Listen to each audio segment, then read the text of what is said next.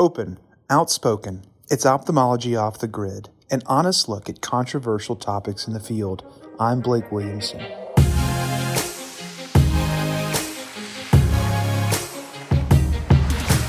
Welcome to another episode of Ophthalmology Off the Grid.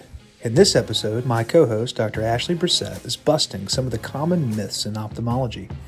In the digital age, it's common to see misinformation spread like wildfire, and we'll often see these myths come up in questions asked by patients or even friends and family members. We're very excited to have Dr. Ruth Williams join to discuss these myths, such as cannabis treatment for glaucoma, blue light filtering glasses, the efficacy of laser vision correction, and how we can gracefully dispel misinformation. Coming up on Off the Grid.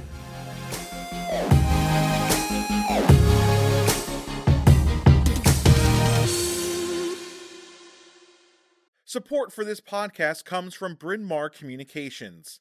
BMC produces a number of informative podcast series spanning a variety of topics in ophthalmology.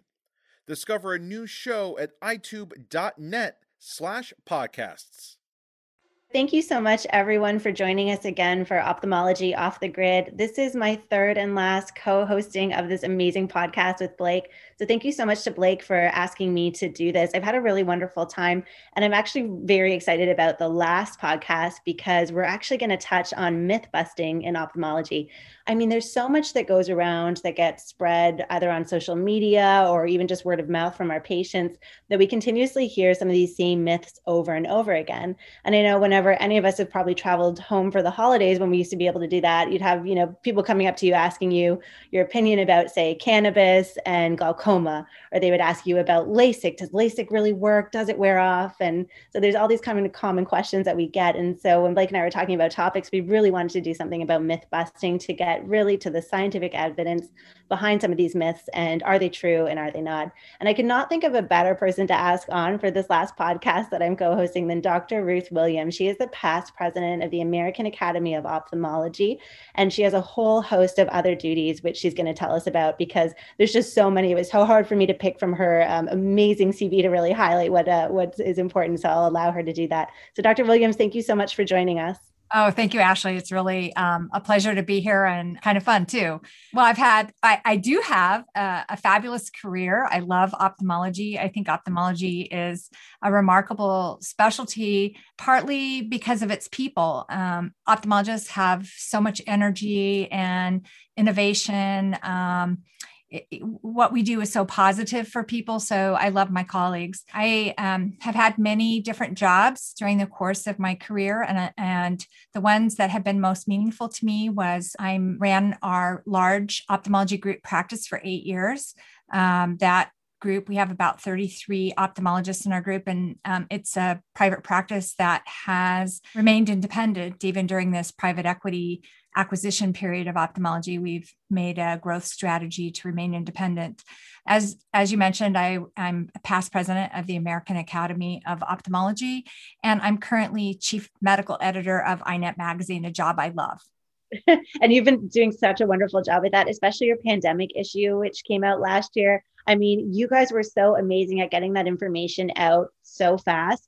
It was such a whirlwind of everything that was happening. And as ophthalmologists, I completely felt like we needed to share that information about what was going on at that time. So your work with iNet and putting out all the information so fast was so wonderful. So, well, we wondered at the time because the pandemic was unfolding so quickly and changing so much. And we're print medium, which is so much slower than, all the other ways we communicate. And so we thought, what can we do that's meaningful? And so we really looked for things that were very important, but could be communicated better in print than any other way. So we really looked at stories about people and how, and you were one of them, how people coped during the pandemic and how it was changing them and how they were taking care of patients and how it was impacting ophthalmology specifically. So it continues to be interesting. Oh, I agree. It's continuing to, impact the way that we manage patients and that we, manage diseases going forward. So I agree. The way that we share information now has become so, I don't know if sudden is the right word, but we just have this information right at our fingertips available to us if we want it. But then the counter to that is the spread of misinformation. So sometimes things can come about so quickly that we're like, well, wait, where did we hear this? Where did this information come from? And one thing that I get asked a fair bit, and I'm sure you get asked about this a lot more because of your background in glaucoma, but is the use of marijuana in glaucoma. I think that's something that, people love to ask about, people love to speak about across social media.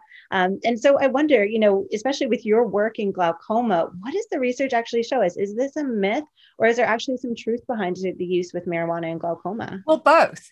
There's a lot of myth behind people's perceptions of marijuana and glaucoma, but there's also some truth there too. So what's interesting about it is there's a lot of science behind it, but the mythology part of it persists over my career in medicine. The things I say to my patients isn't all that different than what we said, 25 years ago. So I get asked, probably once or twice a week by patients about using cannabis or marijuana for the treatment of glaucoma. And I'm always surprised by who asks me. So you get these ideas about who the people are that are interested, but that's not accurate. So, the darling, little old ladies with glaucoma want to know about it too. So that's my number one takeaway is don't have preconceptions about who needs to learn about cannabis and glaucoma. But basically, there have been some very good studies, some recent and some a long time ago, that demonstrate that both smoking and injecting cannabis can lower intraocular pressure. So that is true. As far as smoking and inhaling cannabis is, it can lower your pressures for about 3 or 4 hours. And what I like to tell my patients is, this is a reasonable treatment. It's not reasonable, but you'd have to smoke a joint every 3 hours, and they always laugh. And but it's true.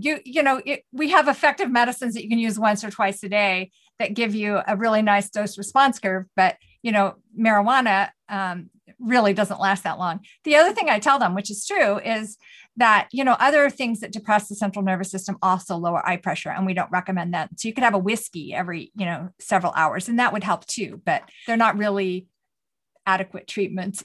That's interesting. And so how do you then bring that up with your patients? So if are they often asking you, or do you just preemptively, when you're talking to them about therapeutic options, do you say, and also sometimes I get asked about cannabis, and I'm not sure if you've heard that, is that something you're even bringing up, or do you let them bring it up to you?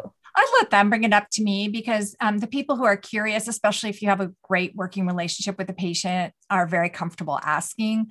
I keep a little position statement from the American Glaucoma Society. They have a really nice, well-written position statement by Henry Jampel on cannabis and glaucoma, and goes over the science. And if they ask me about it, I have it right there in my file. I pull it out, hand it to them, give them a few comments about it. And people really appreciate the information.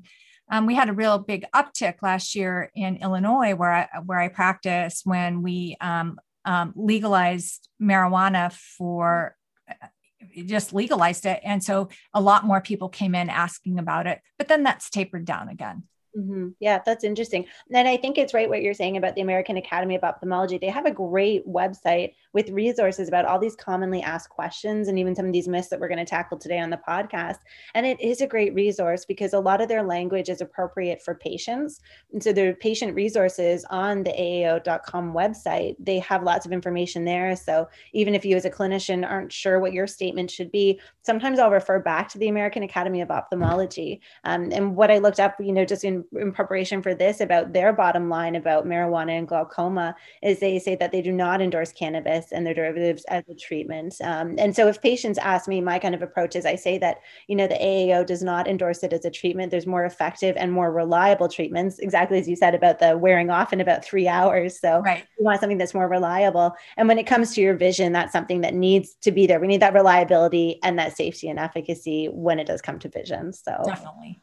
Yeah. And if patients are kind of asking you about it because they're interested in it, I think something that's so important is to really have no judgment around it. And, right. Especially it's legalized in so many states that I think being able to be open, that patients can talk to you about this and not feel like it's something that they need to hide, or think that they don't need to talk to you about it. And then they might go off their medications because they think that they're self-medicating in a way, but that they're afraid to tell you. I think that's also important. Yes, definitely. And there was even a recent study that suggests that the CBD in some cases may increase intraocular pressure in certain patients. So there's some evidence that in some cases it might even hurt the glaucoma. Why was that? Why did CBD increase IOP? I don't know the mechanism of action or, why it would do that. Another thing we do know is that, especially if you're smoking marijuana, is that the cannabinoids, in the joint are, there are about 400 different cannabinoids. So you don't really know exactly what molecules you're getting sometimes. And so what you have in one formula may be very different than you have in another formula. So its effect on the eye and the pressure can really vary from product to product. So, when you do studies, you look at product that is more refined, but that's not what people get. Yeah, that's kind of true of, I think, any probably nutraceuticals that people are using, any supplements and things like that aren't regulated. You never really know what you're getting in it. That's kind of like another reason to really consider and to be bringing it up with your ophthalmologist, so that it's something that you're aware of exactly what you're using and what the effects are. So that's great. I just think that's really interesting. It's interesting what you said about how there's so much literature, even over the past X number of years, and we're still doing research on this and still doing studies on it. It's something about, I think it's kind of inherent human nature, but sometimes people feel like some maybe natural things might be better for them. And, there might not really be the understanding that, we have great studies and data and safety around these medications for glaucoma, which can be really beneficial to prevent blindness. And sometimes, thinking something's more natural and better for you might not always be the case. Definitely. And you started out the podcast by mentioning that misinformation gets out there and how do you tell the difference? And the whole conversation around marijuana and glaucoma is a misinformation campaign that's been out there for decades. And I want to say, I can't believe we're still having this conversation. But whenever the legislation came up over the last, number of years in states for reasons to legalize, they always mention glaucoma. And I just wish they'd take that out of there because it's not accurate. That's interesting. And I know it's so funny thinking about as physicians, how we try in a large part to do education with our patients. And whether we're educating on social media, which I feel like so many of our colleagues are doing right now, which is so wonderful. It's a great way to spread the message. But that kind of brings me to one of our next topics, which is the blue light blocking glasses and that recent study that came out of the American Academy of Ophthalmology. And I kind of see the parallel there because, I'm sure in the past few years, the marketing around blue light blocking glasses has been phenomenal. I would scroll on my Instagram or social media and get 2 or 3 ads an entire time about blue light blocking glasses. And the spread of that and misinformation was somewhat hard to fight. What were your thoughts? Well, just that we were so grateful to have a good study that came out in February in AJO that blue blockers really don't make any difference to patients who used it. I mean, it's a very practical study because it looked at people who were having eye strain or symptoms when they're working on their computer, which we all are. So, and it showed no difference between the groups that had the blue blockers and those who didn't. And they didn't know whether they all actually thought they had blue blockers. Right. So everybody in the study thought they did, and half of them actually didn't. And there was no difference. So I thought that was a compelling study and really nice on social media and other places just to say, here's the data. I completely agree with you. Having the data is so important. But one thing that I found really interesting about this study as well is that they also randomly assigned those patients to either having a kind of advocacy that was positive or negative pre-intervention from a physician. And by that saying that, they would watch like a short video and a physician would say that there was benefit to wearing the glasses. And then some participants watched one that said there was no benefit. And what they found is that the clinician advocacy had no bearing on the clinical outcomes of the study. So do we really help? Is our patient education actually being heard? Well, I actually think that supports the whole idea that blue blockers really just don't help because a lot of times we do have a lot of power of suggestion in steering patients or making them think one thing or the other, but even that didn't work. So yeah. It's sometimes difficult, I think, fighting the misinformation. What I always say to my patients is, well, especially now that we have this study, that the studies don't support it. And then now what I say to them is that, some people might feel like it does help. And if you're one of those people, just don't spend a lot of money on a pair of glasses if you want to try it. So if you're no harm in trying it, if you want to try them, but the studies don't support it. Because again, I try to be quite open and non-judgmental, and I'm not going to totally poo-poo it if somebody tells me, well, I tried my friends and I think it worked for me. And so I'll say, feel free to try it, just don't spend a ton of money. But then I'll give them some other interventions that we do know helps with eye strain, like the 20-20-20 rule or artificial tears, et cetera, et cetera. Yeah, I tell my patients the same thing about unproven things like bilberry or, ginkgo, ginkgo might actually take that out. That one has some suggestion of help, but, I say, yeah, you can try all those things if you want, or acupuncture, but yeah, don't spend a lot of money and don't stop taking your glaucoma medicines. Yeah, exactly. That's at the end of the day, listen to the science. And if you want to try some other things, just make sure you're doing it in a safe, responsible way. And please don't spend a ton of money on it. That's always my advice as well. Yeah, I agree. Another myth I think that commonly gets kind of promoted is one about LASIK or just laser vision correction in general. I know you're a glaucoma specialist, but I'm sure with the large group of doctors that you manage, you do a lot of laser vision correction as a part of your group. We do a lot at Cornell Medicine, where I am at New York City, and there's a lot of people in New York City that are offering laser vision correction. And it's not just LASIK anymore. We do PRK, SMILE, ICL. So there's so many different options now available for patients. And, I think it's fairly life-changing for the right patients. I'm a firm believer in it. I actually had it when I was in medical school. So I'm one of the proportion of physicians that had it. I think one of the myths around laser vision correction is that people think that doctors don't have it themselves, or that ophthalmologists shy away from it themselves. There's studies that show that that's not true, that a large number of ophthalmologists actually have it, and it's highly recommended to friends and family. What's kind of your approach to the LASIK maybe myths that start to come up in your large practice? Yeah, well, I think it's most likely related to, or most of the time it's related to the development of presbyopia. So, presbyopia is, a curse that we all get. It's a little shocking when you start losing your, flexibility of your lens. And so you need a little extra help, depending on your prescription, but most commonly for reading.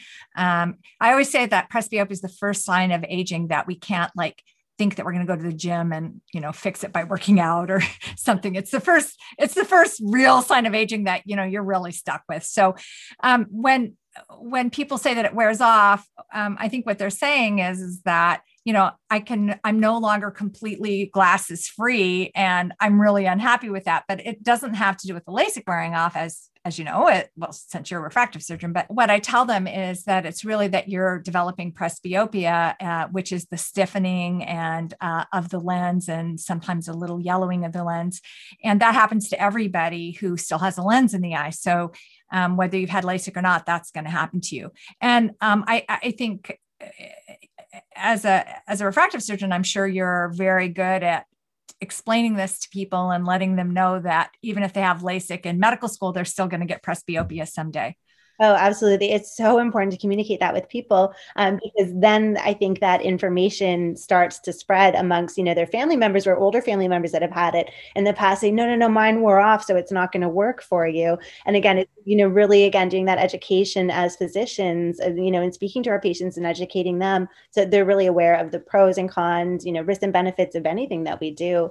So actually in 2019, that was the 20th anniversary of LASIK's FDA approval. And we've done probably over 20 million LASIK procedures in the US, and studies quote about a 98 to 99% patient satisfaction with the procedure. All those numbers I kind of got from the American Academy of Ophthalmology website and from the Refractive Surgery Alliance. So there's a ton of evidence supporting LASIK and other laser vision correction as something that can be beneficial. And I agree with you. It's that kind of misconception about it wearing off that's really just presbyopia as it's coming. Like you said, everybody gets this. I always say if we live long enough, it's coming for everybody. Is it really making the distinction between, being able to fix your vision for when you're young, but then, if we live long enough, we're all going to get to that point where we're back in glasses again. So making the distinction is important just so people understand what they're really spending their money on. I'm always surprised by the patients who say, I waited until I was 40 until I knew my eyes were stable and healthy. And now I came in for my laser vision correction kind of consultation. And I'm thinking, like, you should have done this 20 years ago. Right. Live in the moment, right? Exactly. And I liked what you said about it being life-changing. I think in the right patient, refractive surgery really can be life-changing. And I've heard people just talk about how they just can't believe they can get out of bed and see the alarm clock without having to grab their glasses. So, and for sports, there are just so many things that it makes life better for the right patients. I agree with you. I actually have a huge proportion of patients that are women that have, had their first child.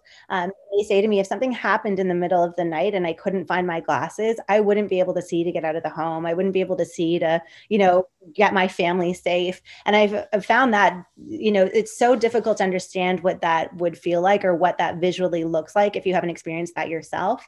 So I really do think that the advent of vision correction is something that we should continue to explore. And you're completely right. It needs to be in the right patient. There's multiple different types of procedures, and not every procedure is specific for everybody. And so finding, an ophthalmologist that is refractive surgery trained that can really kind of take a good look at your eyes, your vision, see what maybe goals wise is important to you, and really make a good recommendation is so important. So, well, I think it's remarkable that at this stage we have choices in which refractive procedure to choose, because, each has its benefits and its place.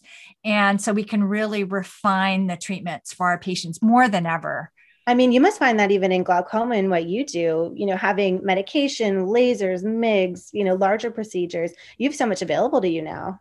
Yeah, I used to talk, we used to have algorithms for treatment. So when I was a resident or a glaucoma fellow, you do this and then you do that. And it was like a linear approach. And now, it's like a palette, painter's palette with different paint choices. And you know what you want to paint, but you can make all these different choices about how to get there. So there's no one right way to do that. And I love that about ophthalmology. We have a goal, but we have lots of different ways of trying to achieve it, and we can personalize it to the patient. And do you offer those options to your patients? Like, do you find you're more directive? Do you let the patient decide? Is it different for everybody? Yeah, it's different for everybody, and it depends on the patient. So we curate the choices for the patients. So we're not going to offer them every option. We're going to say, in this situation, here's our goal, and here are 2 or 3 ways of getting here, and here are the pros and cons of each. But, we're not going to offer them, for glaucoma surgery, we're not going to offer them, 10 choices.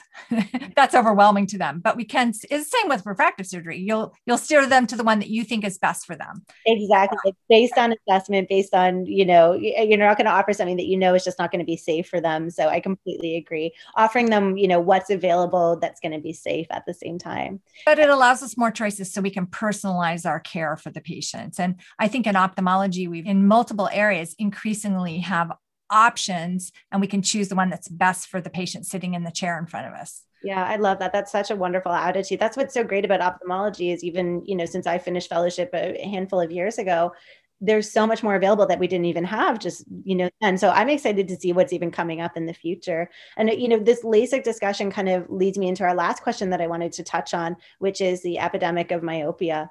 And, there's, again, I think some myths going around, but maybe also some truths about near work and myopia, that whole old adage of does reading too much when you're a kid, make it that you need glasses later on. And so what are your thoughts on that? What does the research really show us about myopia? Yeah, well, the research is unfolding. So there are some ongoing studies right now, but the research would suggest that there is an association with near work and increasing nearsightedness. We have the most data out of some of the Asian countries where the myopia epidemic is more severe than it is in some other countries. But even in the US, it's definitely increasing over the last couple generations. So we have a lot more nearsightedness, and increasingly we find evidence that it's associated with near work. Now, the other thing is that getting data around interventions. And it appears, and again, we're still collecting data, but for example, it appears that some of the interventions may slow the development of myopia. For example, there's a very good study. There are two really good studies in Asian countries that show that kids that get 60 to 90 minutes of outdoor activity every day, 40 to 80 minutes, I think one of the studies was, but significant outdoor activity every day actually slow their progression of the myopia. So, it's amazing that we've developed this indoor culture where kids have to study all the time. And now we're saying, wait, maybe what your parents did or my generation did was, they kicked us outside and we played till sundown. Maybe that wasn't such a bad idea after all. And do they think it's the, focusing far away for that period of time? Do they think it's the sunlight? What effect do they think playing outside, like probably we should all be doing even as adults, is beneficial? Time to play outside. Yeah. Yeah. Well, so that's still being elucidated, but yes, those are some of the ideas. There are some studies looking at playing outside. There's actually a project in China where they've created glass schools. So schools where you bring light in, and that's based on the idea that sunlight and some of the rhythms have something to do with it. So that's still unfolding. And then, of course, there's the treatment with low-dose atropine, which there's increasing evidence that low-dose atropine helps slow the progression of myopia. That's really interesting about bringing the light kind of indoors with the glass schools as well. I mean, I have to say here in New York City, the weather just started to turn and started to get a little bit better with the advent of spring. And I feel like everybody's moods have lifted. And so I definitely think there's something to be said for bringing us more outside or even outdoors more to us. So. Right. Well, thank you so much for, giving your time to kind of bust some of these myths in ophthalmology that commonly get spread. I think there's even more that we could talk about. And anyone listening to this podcast, please reach out across, social media to Dr. Williams, to myself, to Blake. And if there's anything that you're still wondering about, let us know. Let's get those positive messages out there. Let's kind of go back to science and continue to educate our patients and even each other. So thank you so much for your time. Thank you, Ashley. Really great to talk to you, and it's a fun conversation.